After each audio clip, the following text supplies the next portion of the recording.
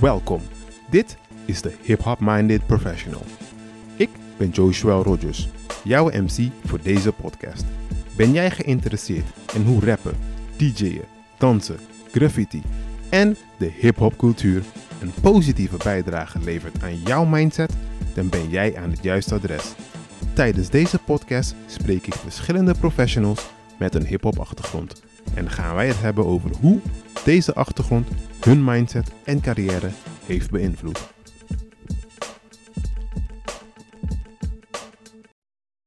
Dames en heren, welkom bij de Hip Hop Minded Professional. En vandaag zit ik samen met Ivo Kleine Schaars. Hey Ivo, hoe gaat het? Goed, ja goed. Met jou? Ook goed, ook goed. Hoe was je dag tot nu toe? Ja, super. Relaxed. Ja, het is nog vroeg hè. Dus ik had mijn dochter naar school gebracht. En meeting gehad en wat dingen uitgewerkt. En nu natuurlijk het hoogtepunt van de dag. Hey, dat hopen we. Daar gaan we voor, dat ik gewoon de hoogtepunt ben. Dus vertel eens aan de mensen, ja, wat houdt jou bezig gewoon overdag, over het algemeen? Veel handstand. Veel handstand. Dus handstand is het bedrijf wat ik begonnen ben samen met Gerald, een jeugdvriend van mij. En zoals de naam al doet vermoeden, zit er een breakdance knipoog in. Ja. En daarnaast we doen communicatie, marketing, communicatieadvies, vooral op gebied van strategie en content. En dat doen we vooral voor een beetje in de sociale hoek. Dus we werken vooral voor welzijnszorg, onderwijs, cultuur, schuldhulpverlening, dat soort sectoren werken we in. En heel leuk om te doen. Ja, en hoe zijn jullie op die sectoren gekomen? Is het, we komen uit de cultuur. Dus ik heb communicatie gestudeerd hier aan de universiteit. Daarom ben ik in Enschede komen wonen. Mm-hmm. En altijd bezig geweest met rap, met muziek maken en met breakdansen. Mm-hmm. En daaruit ontwikkeld was ook het geven van rap- en breakdance workshops. Mm-hmm. Dus op een gegeven moment alle basisscholen, middelbare scholen hier in Twente wel een keertje geweest. En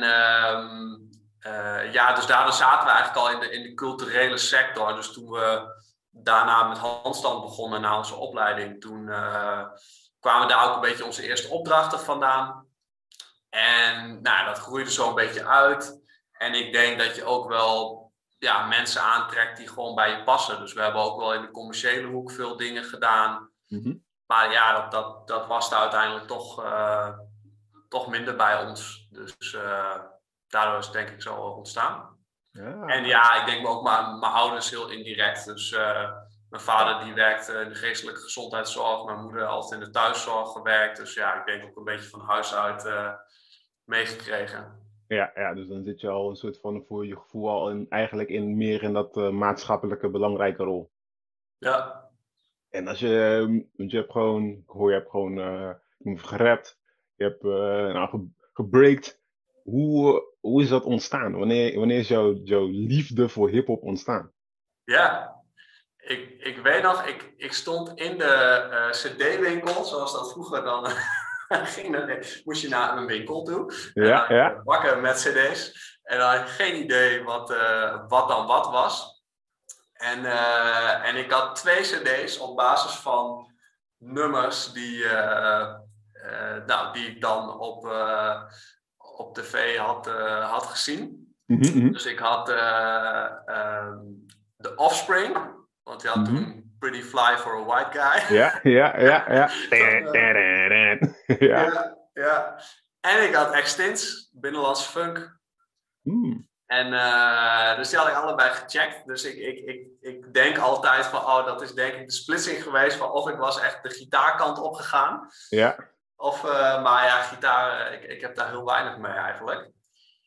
En extensie, ik voelde dat gewoon. Ik weet niet. Dat was echt, dat pakte me gewoon. Ja. En dus daar is dat een beetje ontstaan. En daarna kwam een M&M-hype. Ja. Dat was echt een beetje rond 2000, 2001. Dus hij was toen net opkomend. En b-boy, breken, het was ook, ik had het gewoon gezien en ik weet niet, het trok me gewoon. En ik kom uit Dedus vaak. En als je dat niet kent, dan is heel good for you. Maar dat is een dorpje in Noord-Overijssel. En bijna niemand luisterde daar naar hiphop. Dat waren echt een paar mensen. En ja, helemaal zo goed als, volgens mij niemand was daar actief bezig met hiphop, met dingen doen. Ja. Dus en nou ja, toen wij 15 waren, zei een vriend van mij van, hey, zullen we ook een rapgroep beginnen? En ik zei, ja, gaan we doen. Vet. Ja. En, maar met b-boy was dat lastig, weet je wel. Want het was, bedenk, pre-YouTube. Hoe doe je dat? Dan heb je 1 clip met 4 soort van korte shots. Ja, en dan, weet je wel. Dus ik had wel eens in een garage een kartonnetje op de grond. Dan gingen we een beetje wat proberen. Maar dat had geen idee waar we mee bezig waren. Toen op een gegeven moment in Zwolle een cursus gevolgd. Bij Dickie, oldschool b-boy. Maar toen ik uiteindelijk in Enschede kwam studeren. Toen waren een paar jongens bezig om een breakdancevereniging op te zetten. En dus ik weet nog, ik kwam aanlopen, er was open dag en of de introductie en ik liep wel de UT op en ineens hoor ik in de vette, ik zie zo wat bewegen en ik zie zo'n zwart-wit geblokt vloertje liggen, weet je wel, classic zoals het hoort. En ik zei, oh vet, het is gewoon b-boying, weet je wel. En je hebt hier in Twente ook met ESG had je gewoon best wel een crew die echt op landelijk niveau meedeed, zeg maar. Waar een paar jongens ook daarvan waren bezig. En dus daar is dat toen begonnen. En dus toen hebben we samen de eerste en volgens mij nog steeds enige breakdance studentenvereniging van Nederland opgericht. Tof, goed. En dan ben je eigenlijk al veel te oud. Dat is het hele probleem bij b-boying. Ik was 19 toen ik begon. Ja, als je goed wil worden, die jongetjes zijn allemaal 9, 10, 11, weet je wel. Dus ik ben nooit heel goed geweest. Maar ik vond het wel heel tof om te doen. En wel gewoon 3 keer 2 uur per week trainen, 8 jaar lang. En een jaar doen om handstand te leren, weet je wel.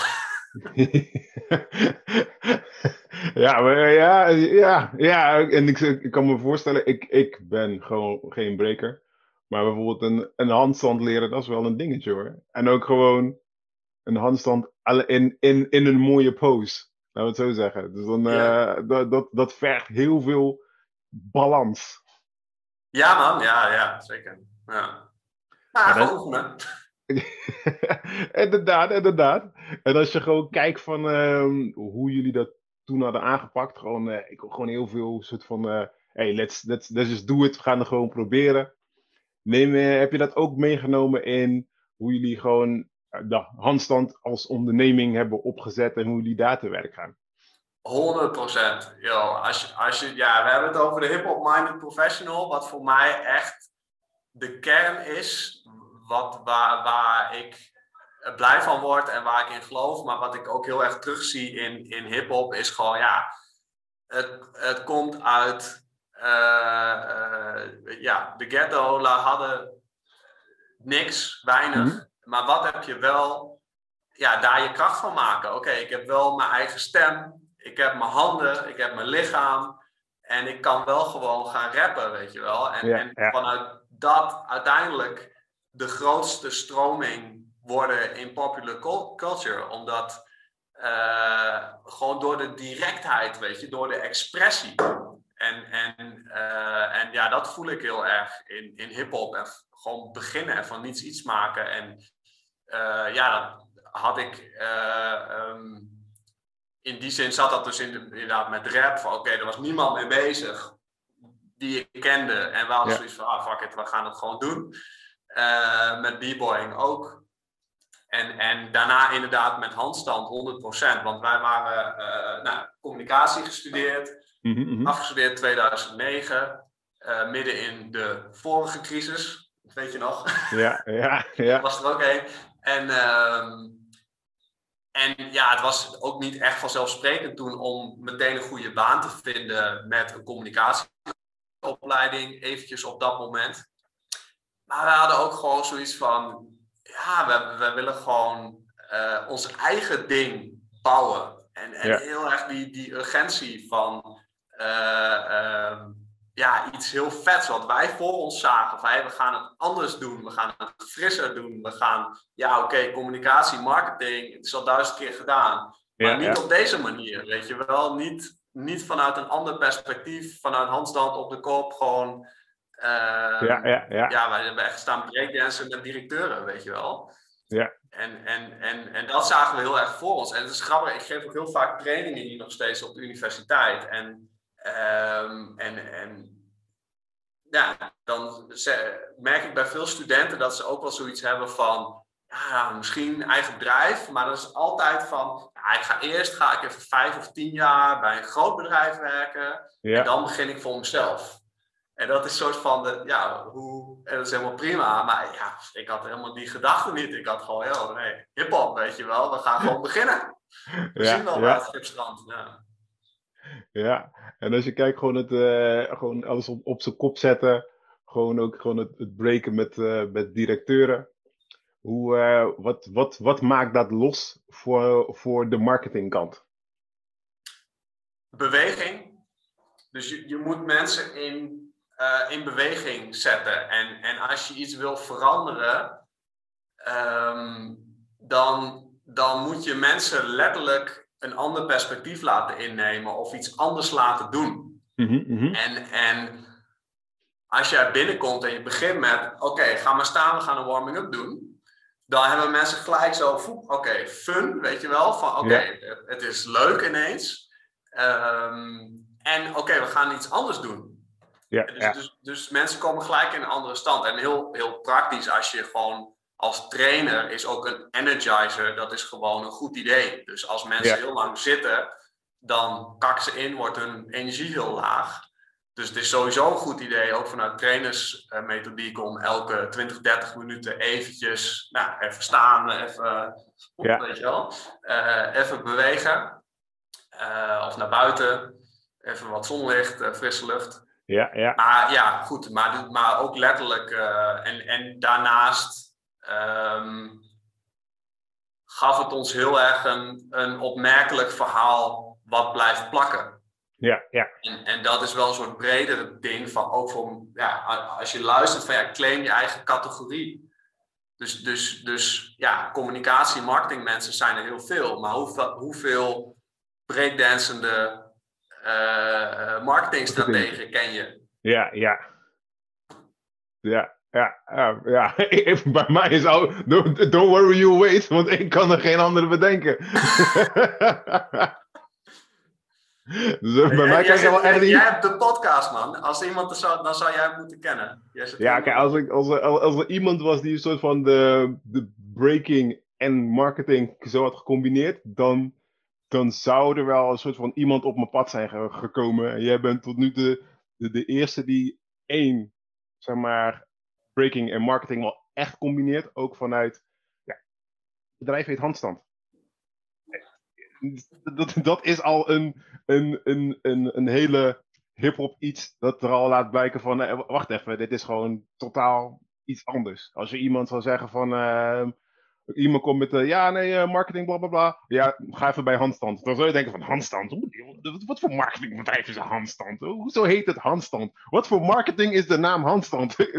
Dus mensen gaan daar geen snelle link aan leggen. Dus voor mij zijn jullie de eerste. Nice. Dat merkten we dus ook. Dus wij kwamen in ons eerste jaar, hadden we eigenlijk niet helemaal zo bewust van. Dat is het mooie als je jong en naïef bent en je doet maar wat. En nog steeds doe ik maar wat, maar goed. Maar wij was gewoon van communicatieadvies. Dan hadden we ons net overhemdje aan en dan, weet je wel, en dan was je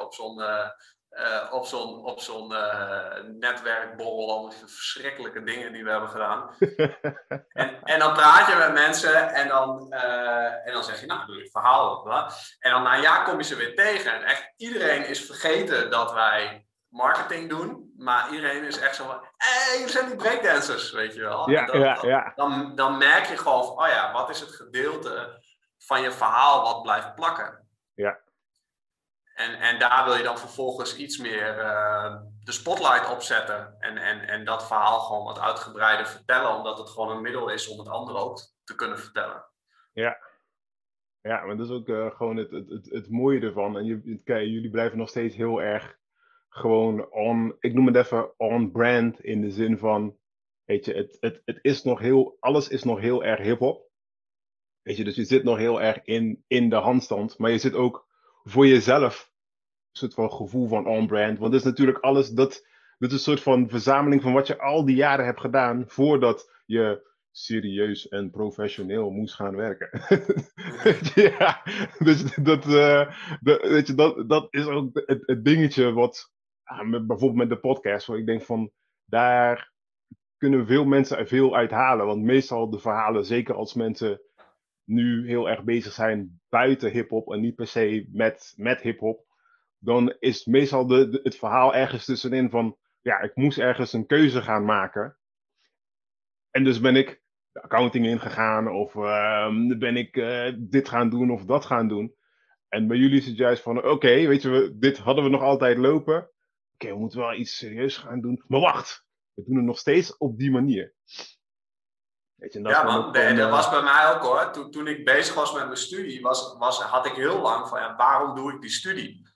Ja. Ik wilde gewoon muziek maken. Ik wilde gewoon breakdansen. Dat vond ik gewoon de shit. En het was echt zo, ik ben ook nog een studie aan het doen. En het voelde de hele tijd als een soort ballast. Ja. En dan ook nog wetenschappelijk. Dus ik had daar helemaal niks mee. En al het onderzoek en zo. Het is echt niks voor mij.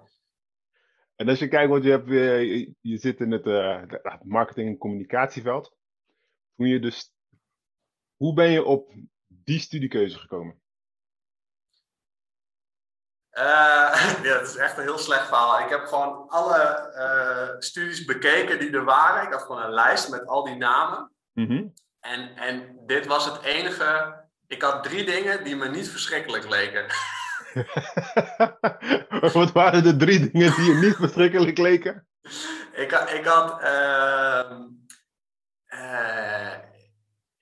Ik had communicatie dus. Ja. Psychologie. Ja. Wat ik nog steeds heel boeiend vind. En ik denk heel veel van de werkende dingen. Marketing is heel veel hype en loze, lege termen en trends. En het allemaal niks zeggend is. Maar als je kijkt naar de dingen die werken in marketing, is het vaak gebaseerd op psychologie. Gewoon hoe ons brein werkt. Ja. En overtuiging en beïnvloeding. En elektrotechniek. Een beetje random, maar ik heb ook gewoon wiskunde B, natuurkunde, scheikunde, examen gedaan. Ik heb ook een heel soort autistische kant van mijn brein. Mm-hmm. Ik hou ook van Excel sheets en dat soort dingen en cijfertjes. Ja. Maar ik had een heel andere beleving daarbij. Dus ik kwam bij elektrotechniek en dat was echt na 10 minuten dat ik echt zo, is dit het? Oké, nee, dit is niks voor mij. Ik had een heel ander beeld bij wat ik dacht dat dit zou zijn.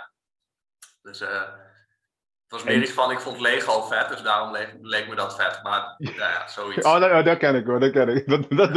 Dat ken ik. Had ik ook hoor. Ik vind tekenen vet, dus ik ga architect worden. Zoiets, ja. Ja. En toen je... Kijk, nu met de terugkijkende blik is het makkelijk om te zeggen. Maar toen je voor communicatie had gekozen, was je eigenlijk al bewust dat je al heel de tijd bezig was met communicatie? Nee, totaal niet. Nee, dat was achteraf inderdaad, lijkt het soort van heel logisch, maar nee, echt totaal niet. Uiteindelijk komt het heel dicht bij elkaar. Dat vind ik het vette aan rap, gewoon de directheid. Ja. Zo van, mensen die hebben dan communicatie gestudeerd en hebben nog steeds zo'n verhaal nodig. En een rapper komt met een punchline, weet je wel. Ik voel hem als een verdwaalde mier. Waar is mijn hoop? Boom, weet je wel. Dat gewoon bars. Dat vind ik heel vet. Ja. En oké, want je zegt, je hebt, dus van daaruit kan je nu terugkijken. En iemand die aan het luisteren is, die denkt van, ja, maar communicatie is heel logisch natuurlijk. Want toen de tijd was het niet zo. En deed jij toen de tijd ook al optredens? Ja man, ik ben een beetje over het rapding eigenlijk helemaal heen gesprongen.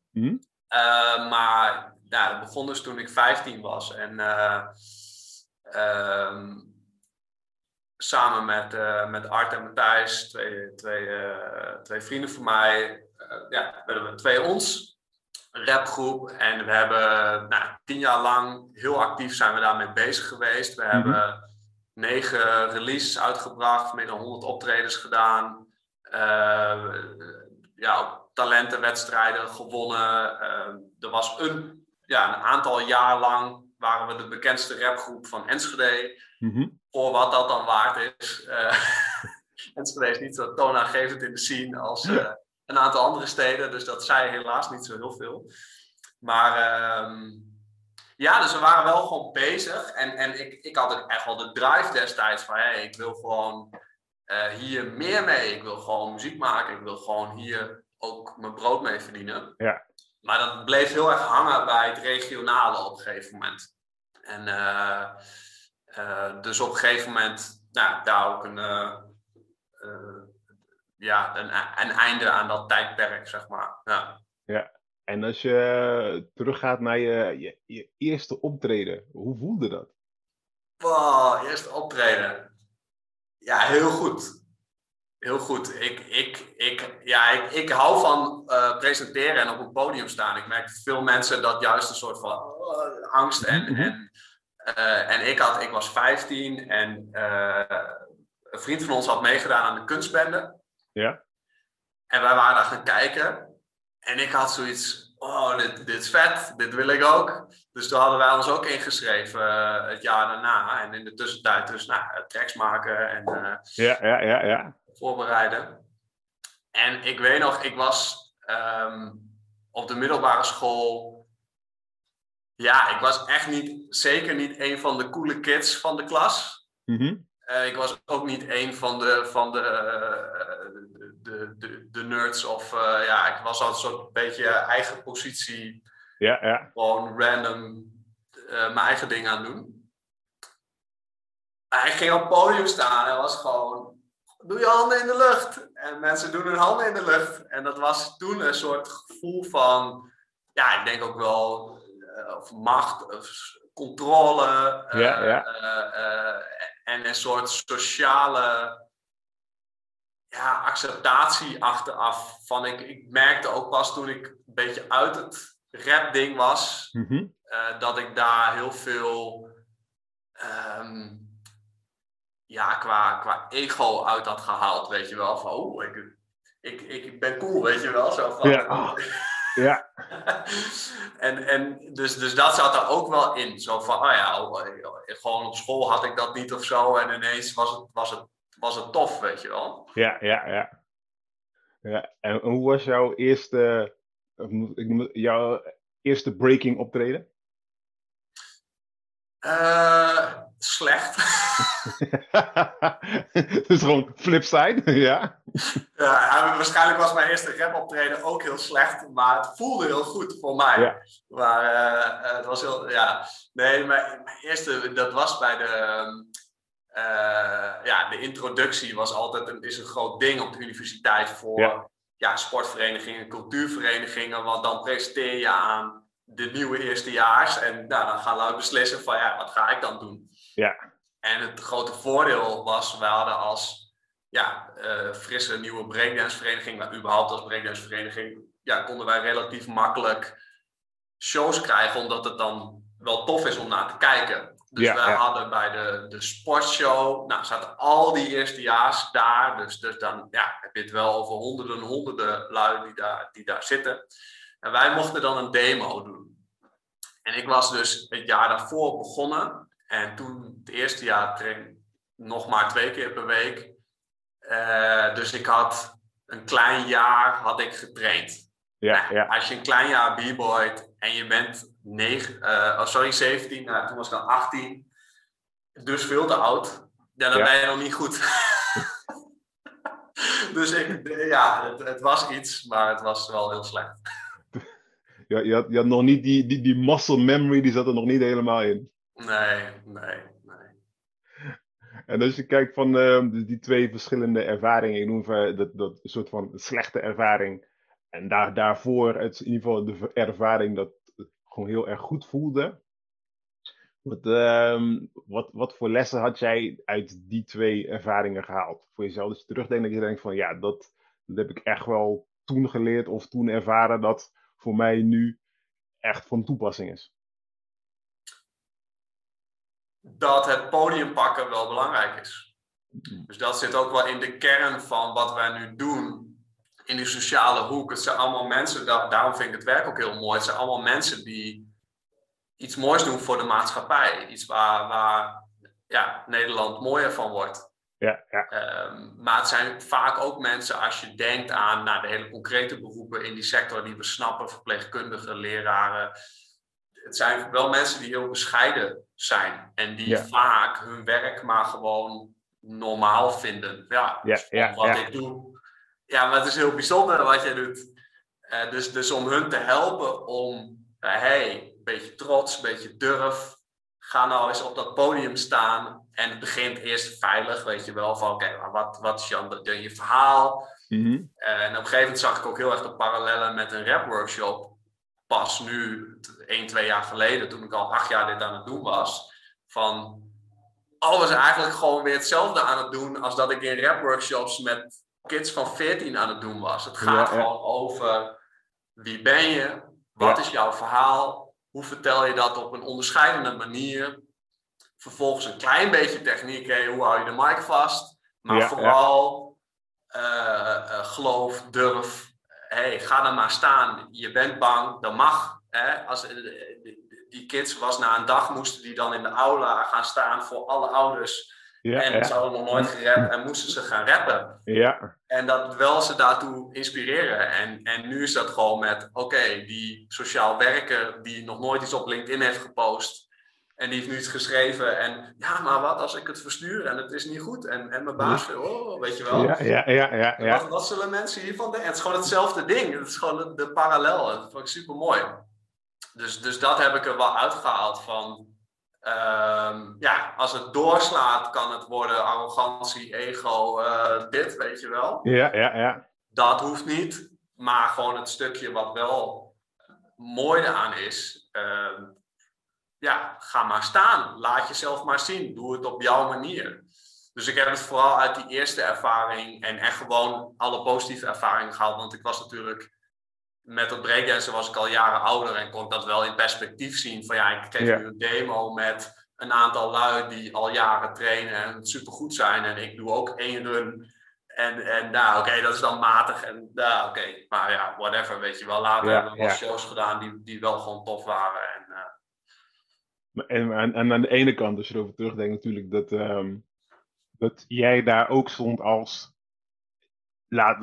beginnende breaker, is natuurlijk ook gewoon heel fijn voor die eerstejaars, want die komen daar. Ja, het is één ding als je gewoon allemaal pro's ziet, dat je denkt van wow, maar dat zou ik niet kunnen.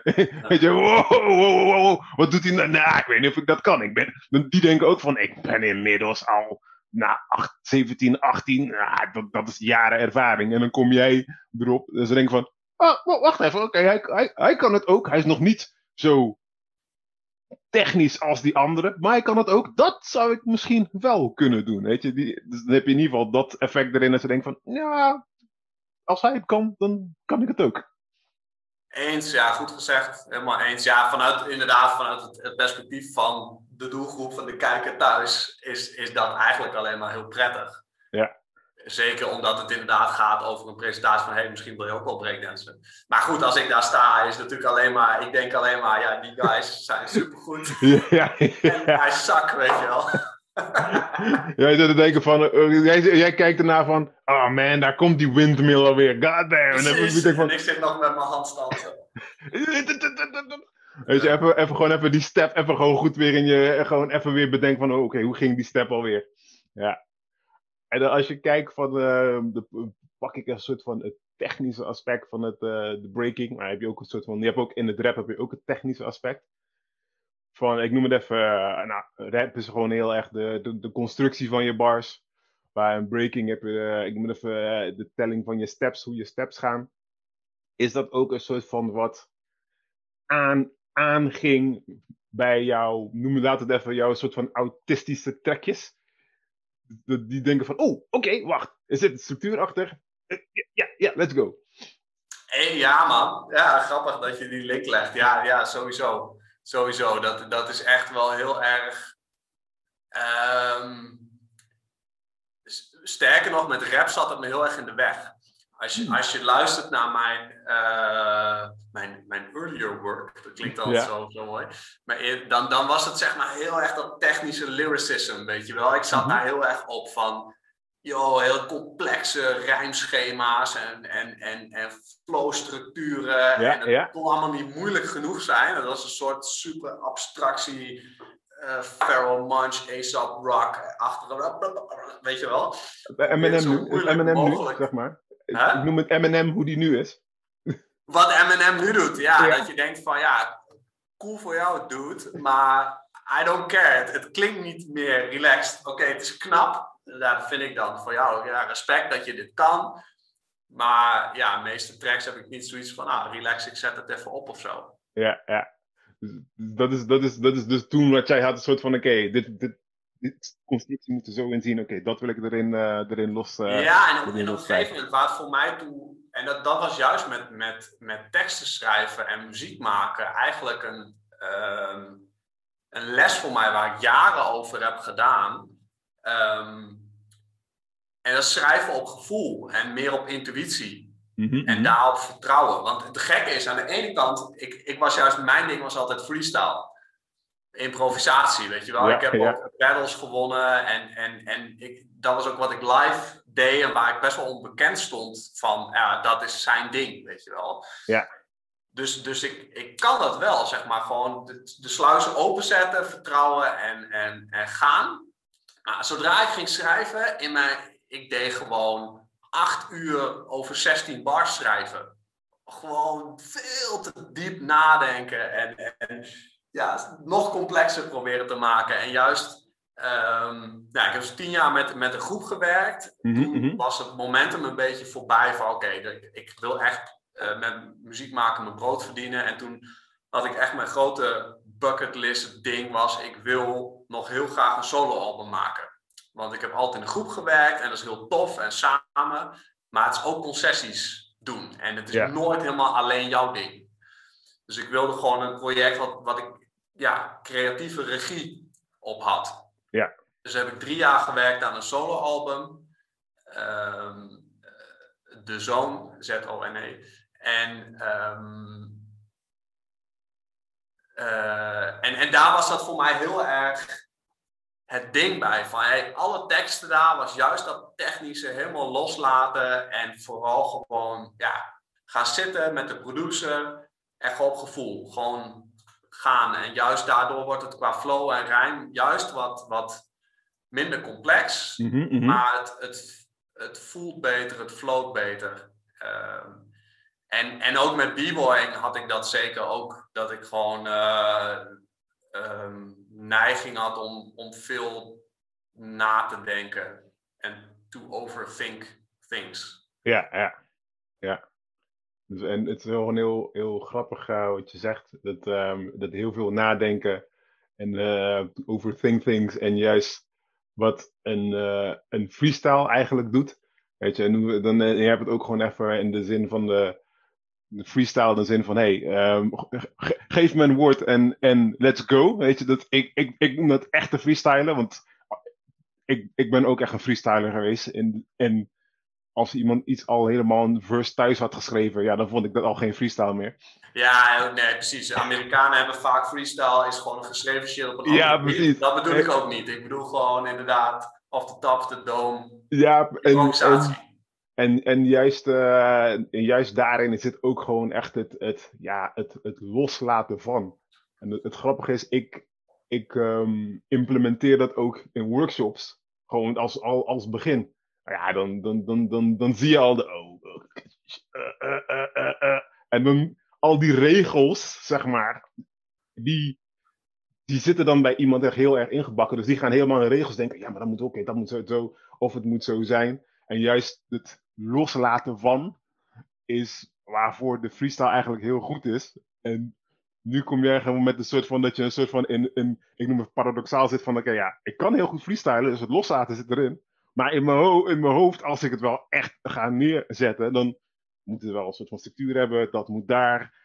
Ik moet even, oh ja, hier moet ik een soort van iets wets erin gaan doen. Dat is wel ja, mooi ook gewoon om te horen. En als je zo kijkt van het freestylen en het een beetje loslaten. Lukt dat jou nu qua in de marketing en gewoon met handstand? Ja, zeker. Ja, gek genoeg is dat juist waarom... nou, in juni bestaan we 10 jaar. Aan de ene kant al grote visies en dromen. Aan de andere kant is het gewoon, we zijn er nog. Ja. Dat is echt al zo mooi. Van, dat is al eigenlijk een soort van, voelt als een prestatie op zich. Maar ik heb juist projecten gehad. In mijn muziek had ik dat ook. Dat ik soort van...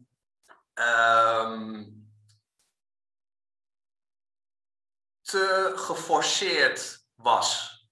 Te veel... Ja, kijk, focus is goed. Maar een soort effort. Een soort had. Waardoor de fun eruit gaat. Inderdaad, het spontane, vrije en gewoon een soort van... Oh, nu ontstaat dit. Woep, weet je wel. Dat gaat eruit. Dus ik word dan heel rigide. Vanuit eerst die stap, dan die stap, dan die stap. En uiteindelijk werkt het gewoon niet. En ook samenwerking is dan niet lekker. En het hele project krijgt zo'n soort geforceerde sfeer of zo. Ja. En ik had dat heel erg. En dat zat dus ook een tijd lang in mijn muziek. En het mooie bij handstand achteraf is dat... Ja, het was maar communicatie. Dat klinkt heel gek, maar ik had dus bij mijn opleiding zoiets van... Wel tof, weet je wel. Alleen met, ja... Ik had niet zoiets van, hier gaan we de wereld mee redden, of zo. Ja. Of dit is... Ja, dus er zat daarmee, gek genoeg, voor mij juist een soort relaxedheid in. Waardoor ik gewoon zoiets had, we gaan gewoon lol maken. We gaan gewoon plezier hebben en vette shit doen. Ja. Dus weet je... Nou ja, vooral op Gerald's initiatief dan. Hij is ook medeoprichter van Food Dog, de eerste foodhal van Oost-Nederland. Dat heeft 5 jaar bestaan. Nou, nu dan is dat weer overgegaan in iets anders. Maar daar kwamen gewoon 100.000 mensen per jaar. Dat was gewoon een soort side project. Wat gewoon echt zo... wat ontstond vanuit die... mindset van groot denken, gaan en vrijheid. Dus we hebben allerlei side projects, dingen gedaan. We hebben een jaar lang crowdfunding gedaan voor Hip Hop for Hope. Voor kinderen in de Filipijnen. Om die breakdance lessen te geven en dergelijke. En daarmee van de straat te houden. Hebben we een jaar lang geld voor opgehaald. Nou, dat soort dingen, dat ontstond vanuit een soort relaxedheid en vrijheid en fun en spontaniteit. En inderdaad, juist meer een soort freestyle in het moment vaak. Ondanks dat we wel strategisch zijn en wel plannen hebben en doelen. Maar de route, ik weet niet, moet juist een soort relaxedheid hebben of zo. En dat kwartje is bij mij heel erg gevallen ook bij meditatie. Dus ik mediteer veel. Ik ben op een gegeven moment, het begin daarvan was dat ik een retraite heb gedaan waarin ik in 10 dagen 100 uur heb gemediteerd. Stilte retraite, dus echt telefoon inleveren en 10 dagen niet praten, zeg maar. Ja. Maar daarin in meditatie zit dat ook. Van je hebt focus en ongefocust zijn, maar je hebt ook effort en effortlessness. En de staat van meditatie is dat je gefocust bent, maar wel effortlessness. Dus er is geen effort, er is een ontspannenheid. En dat had ik niet. Heel letterlijk, mijn vader heeft me dat ooit bijgebracht. Maar ik had gewoon, ik haalde gewoon het einde van optredens niet. Bij rap met mijn stem. Omdat ik gewoon te geforceerd was. Ik had gewoon, mijn stem zat hier. Ik zat te schreeuwen. Ja. En gewoon spanning. Waardoor mijn stem gewoon wegviel, weet je wel. Ja. En als je nou kijkt van, ik noem, je gaat gewoon een stilte-retraite in. Hoe, voor iemand die heel de tijd bezig is met communicatie, hoe was dat voor jou? Want je gaat van de hele tijd communiceren of geforceerd communiceren, over naar stilte. Ja, man. Hoe was dat proces voor jou? Zeker de eerste dagen. Nee, kijk, communicatie is natuurlijk ook in jezelf. Dus het belangrijkste verhaal wat je vertelt is het verhaal wat je in je hoofd aan jezelf vertelt. Dus dat is ook communicatie. Maar goed, inderdaad, normaal gaat het over wat wij nu doen. Hoe was dat? Ja, ik vind het heel prettig. Maar ja, ik ben raar op die manier. Dus ik vind stilte heel prettig. Het zijn ook mensen die worden daar heel zenuwachtig van. Die denken, ik kan 10 dagen niet praten. Ik krijg er nu al jeuk van. Nou, ja. Dus ik had dat niet. Mij leek het juist wel prettig. En dat was het ook. Qua stilte. Dat aspect vond ik juist heel verhelderend. En ik had juist moeite met het discomfort. Dat is eigenlijk het grootste wat dat toen mij gebracht heeft. Die 10 dagen was omgaan met pijn, maar onprettige sensaties eigenlijk. Dus je gaat ineens 10 dagen, 10 uur per dag mediteren, maar dus ook op de grond zitten, wat wij dus helemaal niet gewend zijn. Ja. Hier in het Westen. Dus ik kreeg last ik kreeg last van mijn knie, ik kreeg last van mijn rug. Op een gegeven moment zit er Aditana in, waarbij je gewoon een uur lang probeert stil te zitten. Echt stil. Dus ook niet dit, ook niet dit. Niet even zo je rug wegzetten en gewoon echt. Ja, en dan is een uur lang. is heel lang. Dus dan krijg je echt zweet. Ik kreeg echt last van mijn rug, weet je wel. En dat proces van pijn, maar het is eigenlijk een soort onprettige sensatie die ik vervolgens label als pijn. En daar zit ook pijn hebben we allemaal, maar suffering is optional, weet je wel. Ja. Dus dat heb ik daar heel erg uitgehaald toen. En als je dan kijkt naar het gevoel van discomfort, hoe, als je terugdenkt naar je pakkenvertijden als rapper, als breaker, wanneer, of kan je een moment bedenken dat discomfort gewoon echt aanwezig was voor jou?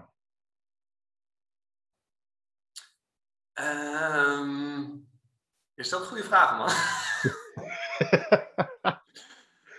Dat is mijn werk, hè? ja, precies. Daar zit jij op. Dat is jouw.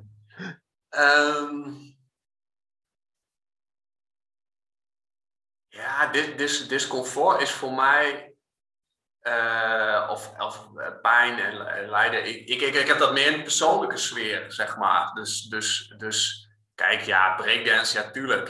Je hebt pijn, je hebt blessures, je valt. Dat hoort erbij, maar dat is iets anders. Zeg maar, zo op de grond vallen, pijn. Maar emotionele pijn dat is voor mij, ik denk voor de meeste mensen, maar dat is heftiger, weet je wel. Dus ik ben 2,5 jaar geleden door een scheiding gegaan. En vanuit mijn kant onvrijwillig. En dat is iets anders, weet je wel. Ik kwam in een soort reactieve depressie terecht dus echt maanden, eerst boosheid en toen maanden van somberheid. En ja, dat is echt lijden of discomfort, weet je, op een heel ander level dan, boom, ik val op mijn arm. Ja. Okay, dus in ieder geval, ik noem qua in je hip-hop carrière kan je niet zeggen van, toen had ik echt discomfort, want dat is gewoon, it's all part of the game, zeg maar, noem ik het even. Dus het meeste wat ik nog het meest moeilijk vond, en dat op mijn album is ook één track, Frustratie, die gaat daar letterlijk over. Maar ja, ik heb wel, ik ben 15e begon ik, maar eigenlijk vanaf mijn 19e was er zo'n kantelpunt van, ik ga hiervoor, ik wil gewoon voor muziek gaan. En daar heb ik 6 jaar lang, ben ik daar echt vol voor gegaan. En ik was gewoon meer daarmee bezig dan met mijn studie. Ja. En op een gegeven moment was er wel een punt ook van, het is gewoon niet gelukt. Dus het ding waar ik 6 jaar lang aan heb gewerkt en in heb geloofd en voor ben gegaan, het is gewoon niet gelukt, weet je wel. En dat is was op dat moment wel heel heftig, dat aspect. En dat vond ik wel moeilijk om mee te dealen. En dat is denk ik ook wel heel erg een ding wat je ziet in hip-hop is survivorship bias. Dus je ziet bekende, vooral bij rappers wil je bestem, weet je wel. Je ziet bekende rappers en die rappen allemaal over hoe tof het is en ik heb het gemaakt. Maar wat je niet ziet is dat, ik heb ooit een talentenjacht georganiseerd hier in Oost-Nederland. En daar deden meer dan 100 extra mee. Ja. Dat is nu 7, 8 jaar geleden of zo. 0 daarvan zijn bekend geworden. Ja.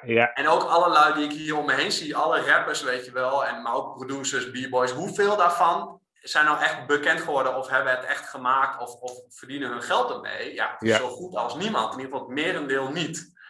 Maar dat hoor je niet. Survivorship bias. Je hoort alleen maar van de lui die het overleefd hebben, weet je wel. En dat vind ik wel tricky.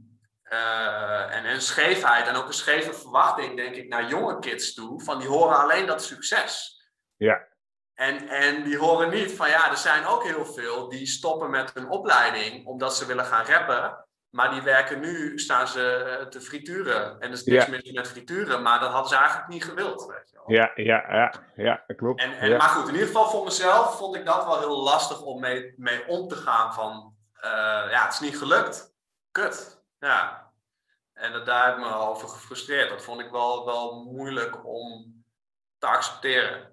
Ja. En ik ga even, hier komt een van mijn standaard vragen. En ik ga zo meteen een link terugmaken naar wat ik net heb gehoord. Wat zijn voor jou de 4 levenslessen die jij aan iemand anders zou geven? Vanuit hip-hop of gewoon breder? Jij mag hem zelf invullen. Oh, wauw.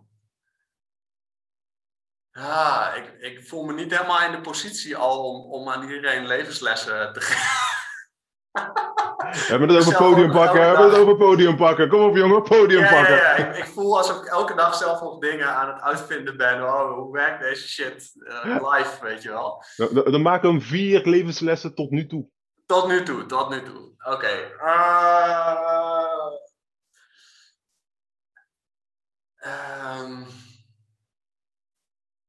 Have fun, weet je. Geniet ervan. Enjoy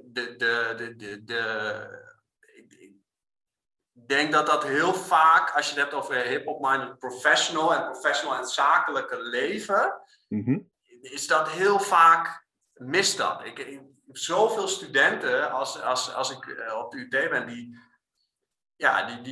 ik zie gewoon, ze komen in de workshop of bij mij bij de coaching en dan hebben ze hun overhemdje aangedaan en ze zijn heel erg op zoek van hoe moet ik het doen, weet je wel? En nu is het studentenleven voorbij en nu ga ik serieus worden.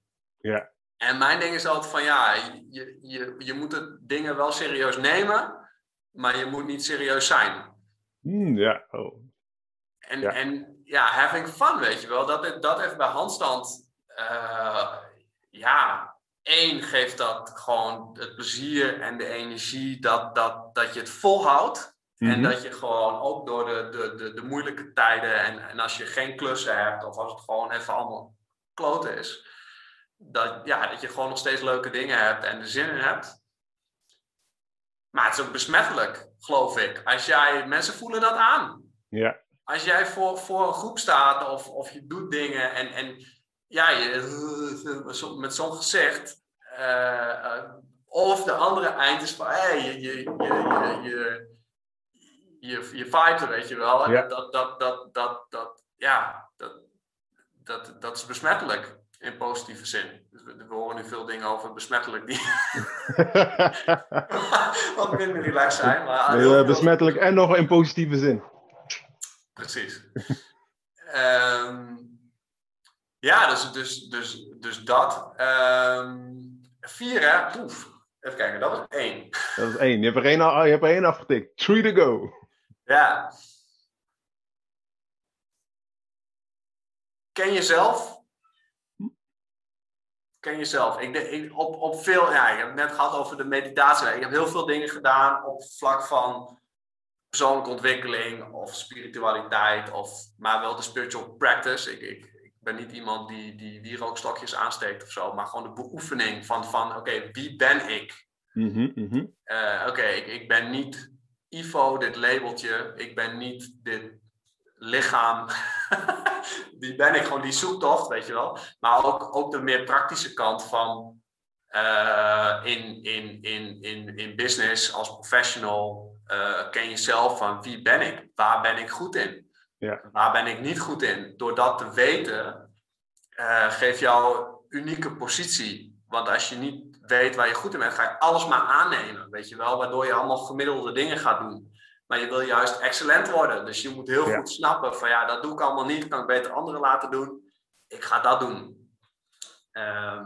En ook dus het straalt ook weer af in je marketing, communicatie, hoe je je verhaal vertelt van dat je dus kan vertellen wie je bent, omdat je kent jezelf, je weet wie je bent. Ja. Je ken jezelf is wel, vind ik, belangrijk om te beoefenen. Ja. 2, hè? Ja, dat is 2. Dat is 2. Yes.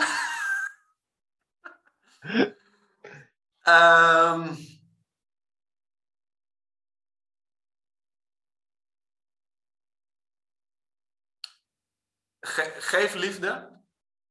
Geef liefde, ja man. Service to others. Ik denk zeker in hip-hop vind ik dat onderbelicht. Het draait extreem om ik. Which is cool, weet je wel. Dat is gewoon identiteit. En het is ook juist wel weer tofte aan. Maar ik vind het doorgeslagen. Het gaat te veel om hebben. Weet je wel. Ook heel letterlijk om de miljoenste track over geld pakken. Cool. Ik hou van geld. Geld is gaaf, weet je wel. Maar oké, nu ken ik het. Ja. En hetzelfde met rap, weet je, met het standaard rap ding van bragging en boasting. Van hier ben ik ben de shit. Stof, gewoon trots en representen. Maar ik vind, onderbelicht man, gewoon, het is wel belangrijk het is denk ik je huur die je betaalt omdat je op deze planeet bent. Dat je ook iets geeft. Dat is een mooie, ja. En in business is het je missie dus van de waarom, de why, van waarom doe je dingen. Maar het zit ook wel in de kern van wat je doet en het effect, welke mensen je aantrekt. Je gaat mensen aantrekken die geloven wat jij gelooft. Dus uiteindelijk bij Handstand zijn we er naartoe ontwikkeld van die sociale professional, daar zijn we ervoor. En we willen gewoon hun helpen om hun verhaal te vertellen, het podium te pakken. En dat geeft mij de energie om elke dag uit bed te komen. Ja. Tot en met gewoon goede vader zijn, er voor mijn kinderen zijn, hun liefde geven. En dan draait het eerst om hun. Ja. Ook uiteindelijk aan jezelf, ook aan jezelf natuurlijk, gewoon goed voor jezelf zorgen. Maar ik weet niet, dat soort van service to others en liefde geven vind ik een belangrijk thema. Ja. 1 to go. Allemaal! Je daagt me wel uit, man. Even kijken, zo wat hebben we gehad. Having fun, ken jezelf. Liefde Service to geven. others. Ja.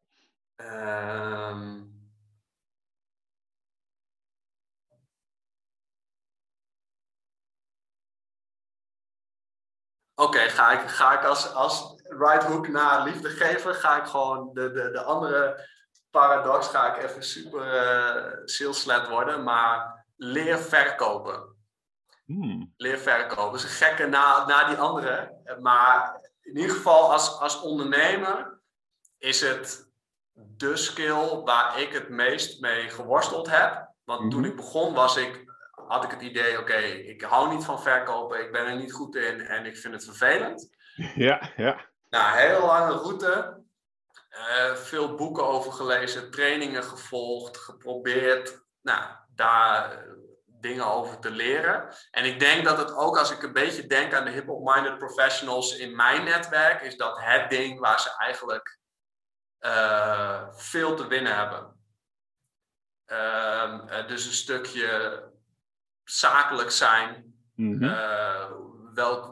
Welk uurtarief vraag je? Weet je wel, mensen die toch te snel, te hard gaan rennen, te veel gaan doen voor veel te weinig geld. Ja. Waardoor je zelf onderaan de streep weinig overhoudt. Ja. Maar ook de markt kapot maakt. Omdat je gewoon dingen veel te goedkoop aanbiedt dan dat ze eigenlijk waard zijn. Ja. En daarbij is het natuurlijk de omkering van hoe de prijs bepaalt ook de waarde. Dat is ook marketing. Van die onderzoeken van oké, we gaan op de markt staan en we hebben bonbons. Ja. Deze bonbons die kosten 50 cent een stuk. Nou, oké, gaan we verkopen. Daarna gaan we vragen wat mensen van die bonbons vonden. Daarna vervierdubbelen we de prijs en het kost dus ineens 2 euro per stuk. En gaan we mensen daarna vragen wat ze van die bonbons vinden. En lo and behold, mensen vinden de dure bonbons lekkerder. Terwijl het zijn gewoon fucking dezelfde bonbons. Dat is wat het doet. Ja. Maar goed, dus als je teruggaat naar de skill, verkopen is een skill die je gewoon, net als een spier, net als met trainen, kun je gewoon leren. Het is niet aan of uit, je bent ermee geboren. Nee, ik kan wel talent hebben, maar dat had ik ook niet. Maar het is van 0 tot 10, dus je kan gewoon trainen. Je kan een training volgen, je kan een boek lezen, je kan weet ik veel, wat voor jou werkt. Maar je kan er wel beter in worden. En ik zie het echt. Ik las laatst ergens van dat meer dan de helft van de mensen op de Forbes Billionaire List of Richest List, die waren begonnen als salespeople. En ik zie het ook om me heen, weet je wel. Van als ondernemer is dat gewoon, je moet dat kunnen. Ja. En als freelancer helemaal, want dan ben jij het hele bedrijf, weet je wel. Dus je moet, en zelfs als je gewoon in loondienst bent, hoeveel meerwaarde kun jij je baas bieden als jij het ook kan verkopen. Ja. En het bedrijf kan verkopen. En verkopen is een heel vies woord voor veel mensen. Maar het gaat gewoon om die match, weet je wel. Er gebeurt niks totdat iets verkocht is. Ja. Dat is een mooie. Daar heb je 4 gewoon zo afgetikt.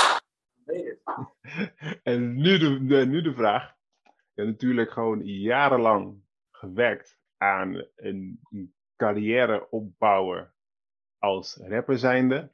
Dat is niet gelukt. Wat was de grote les die je daaruit hebt gehaald?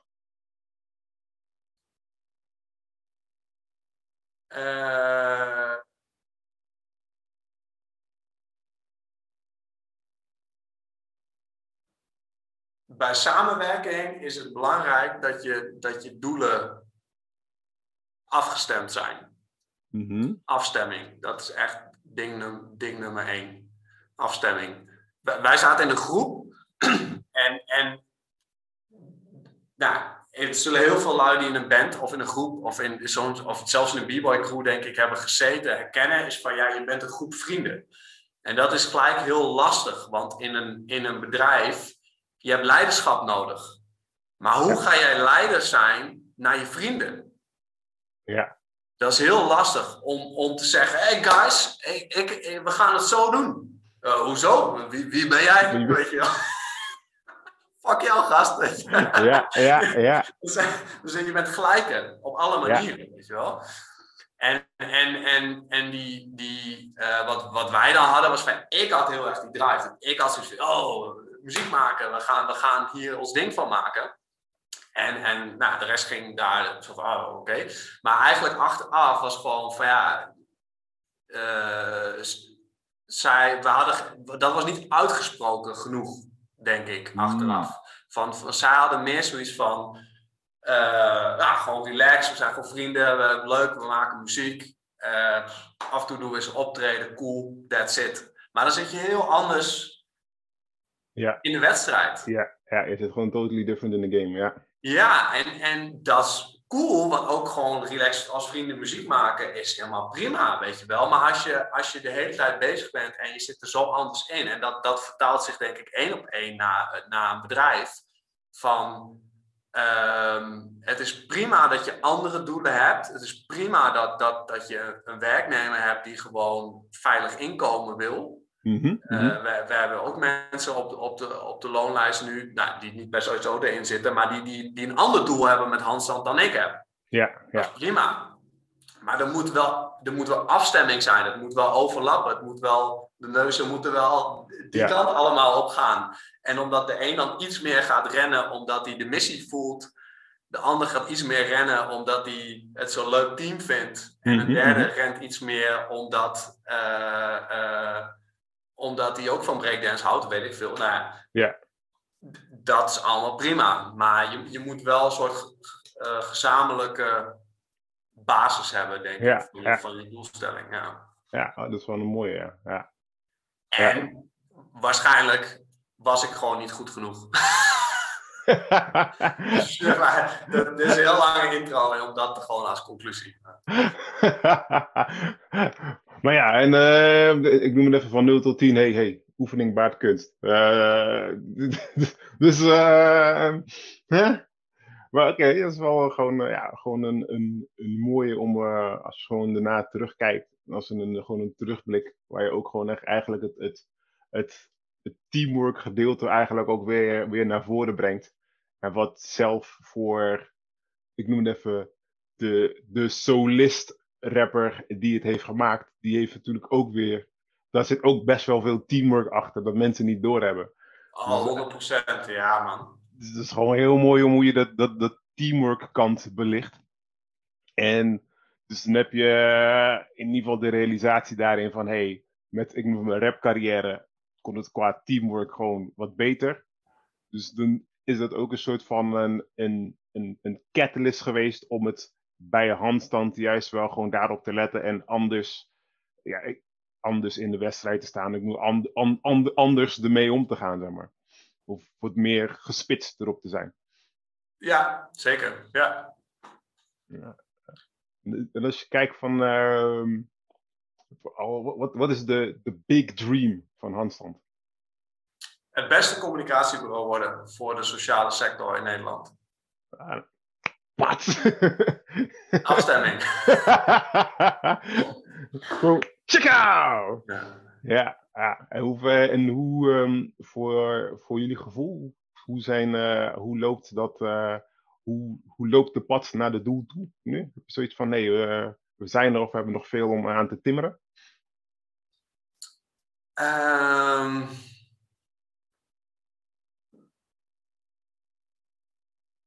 Ja, er is zeker een weg te gaan. Ik denk dat het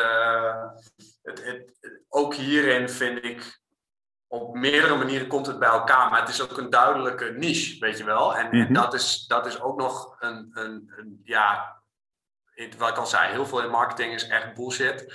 Maar als mensen luisteren die wel ook bezig zijn met hun eigen marketing of voor hun bedrijf of organisatie waar ze voor werken, is niche is zo belangrijk. Je kan beter een grote vis zijn in een kleine vijver dan een kleine vis in de oceaan tussen 100 miljoen andere vissen. En En het voelt kanten tegen intuïtief. Want je hebt ook alles voor iedereen gevoel. Ja, maar iedereen mag. Weet je, iedereen mag. Ja, iedereen mag. Maar je hebt focus nodig. En mensen willen herkenbaarheid. Als mensen vanuit de kijker thuis naar jou kijken, die willen weten, is dit voor mij? Ja. En dan krijg je vervolgens ook nog bewijsvoering en al dat soort dingen. Kijk, wij hebben nu 100% van onze klanten zit al in die sociale sector. Ja. We hebben al een enorme track record. Ik stuurde op een gegeven moment een offerte naar een directeur van een sociaal werkorganisatie. En ik had 3 testimonials, 3 quotes van andere managers en directeuren die zij kenden. 3 mensen die zij kenden, die alle 3 zeiden, ja, ik heb met handstand gewerkt, super, op een manier. Ja. Ja, daar is niet tegenop te concurreren, weet je wel. Dus dat is dan als je de klok vooruitspoelt, zeg maar. Maar zelfs als je nog meer aan het begin staat, helpt het je op zijn minst om zelf te focussen. In het begin moet je ook een beetje 100 dingen tegen de muur gooien en kijken wat blijft plakken. Dat hoort bij 0 tot 5 jaar. Maar ja, die focus houden op niche. Van probeer toch een niche te vinden. Probeer het smaller te maken. Ja, ja. Als je 1 ding wil lezen over marketing, wat je echt in 5 minuten kan lezen, wat dan de meeste waarde gaat bieden, is 1000 True Fans van Kevin Kelly. Als je daarop googelt, vind je een heel oud, lelijk blog. Maar zeker als je in de artiesthoek zit of creatieve hoek, die essentie, weet je wel, van je hebt 1000 true fans, of er nou 100 zijn of 2000, dat maakt niet zoveel uit. Maar je hoeft niet miljoenen te bereiken, je hoeft niet iedereen te bedienen. Je kan een heel kleine groep, relatief kleine groep is genoeg, maar die moeten jou helemaal de shit vinden. Ja. Ja. En nou goed, hele lange afdaling, maar waar we nu staan. Dus daar ben ik heel blij mee. De weg die we nog te gaan hebben is, ja, we zijn gewoon heel klein. Dus de realiteit is, we zijn een bureau met 4 mensen. Ik ben nu bezig om een 5e persoon aan te nemen. Ja, dus daar zijn we nog lang niet. Dus daar is nog wel veel te winnen. We zijn ook qua werk, we doen heel veel dingen landelijk, maar we zijn ook nog wel, het zwaartepunt ligt nog wel bij regionaal. Dus ja, op dat vlak, we kunnen ook nog beter werken aan ons onderscheidend vermogen. Gewoon dat we een beter verhaal hebben wat we precies doen. En dat onderscheidend is ten opzichte van concurrenten in plaats van communicatiebureau. Ja, oké, maar wat doen we dan precies? We gaan je echt helpen met zichtbaarheid. En ja, je mensen, dus dat stukje identiteit, wie ben je, hoe vertel je dat en hoe zorg je dat jouw medewerkers dat verhaal vertellen. En een stukje werving, financiers overtuigen, vrijwilligers overtuigen, klanten overtuigen. Dat stukje, dat kunnen we nog wel beter doen en zo zijn er nog wel meer dingen. Ja. Zo zie je nog gewoon groeistukjes in. Ja. En als mensen jullie willen bereiken, jullie willen vinden, waar kunnen ze jullie vinden? Waar kunnen ze in contact met jullie komen? Vertel. Als mensen persoonlijk willen connecten, zakelijk LinkedIn is dan wel goed. Ivo Kleine Schaars, voor zover ik weet, is er maar 1. Dus stuur me daar connectieverzoek. Tof om meer hip-hop-minded mensen daar te verbinden. Ik blog elke week op LinkedIn. Dus ik schrijf een stukje en dan probeer ik iets te schrijven wat van waarde is.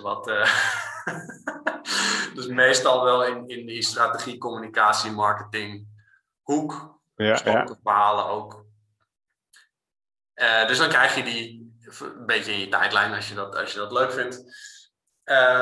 Op LinkedIn dus is dat. Maar het handstandverhaal, vanuit handstand zijn we op de meeste plekken. LinkedIn heet het bedrijf gewoon handstand. Volgens mij kun je het dan al wel vinden. Op Instagram is het @vanuithandstand. Facebook handstand.marketingstrategen. Maar daar posten we ook nog wel, maar zijn we niet zo heel actief meer. Onze website vanuithandstand.nl of handstandconsultancy.nl, dat is nog de oude. En als je nu op de site komt, is het nog echt het oude verhaal van Ivo en Gerald samen als 2 breakdancende strategen. En we zijn nu bezig met een nieuwe site die over 2 tot 3 maanden online moet komen, waarin eigenlijk het huidige verhaal wat meer beter naar voren komt van we zijn er voor de sociale professional. En op de site kun je ook nog inschrijven voor de nieuwsbrief, maar die sturen we 4 keer per jaar, dus dat is niet zo vaak, maar dus op die manieren. En ook op de site kun je ook wel zelfs mijn telefoonnummer vinden, dus als je als je denkt van nee, ik wil even babbelen. Even wel babbelen. Nee, ja, als je iets heel concreets hebt of zo, dat kan ook nog. Ik ben goed vindbaar volgens mij. Dus. Kijk. Nice. Ja, super bedankt voor een leuk gesprek. En gewoon alle inzichten die je hebt gedeeld. Cool man. Ja, jij bedankt dat je dit doet. Gewoon de hip-hop-minded professional. Dat je alle moeite die je erin stopt. We hadden het in het voorgesprek heel even over, maar het stuk wat mensen niet zien, het is allemaal cool, maar dan dat je gewoon een uur lang zit te knippen met die audio. Ja, dat zit je ook allemaal te doen, weet je wel. Dus ik vind dat tof. Je hebt gewoon wel liefde voor de cultuur en de mensen, dus dat vind ik tof om te zien. Dus dankjewel dat je dit Bedankt. doet. Ja, dus voor de luisteraars en de kijkers. Nou, gewoon volg ons. Volg Ivo. Gewoon kijken dat toffe dingen die ze doen met handstand. En ja, ik zie jullie gewoon bij de volgende aflevering met zijn volgende gast. Tot dan! Bedankt voor het luisteren van deze aflevering van de Hip Hop Minded Professional. Abonneer via jouw favoriete streamingdienst, zodat jij de volgende aflevering niet mist. En ga naar hiphopculturecoaching.com voor meer informatie over hoe hiphop bijdraagt aan jouw mindset.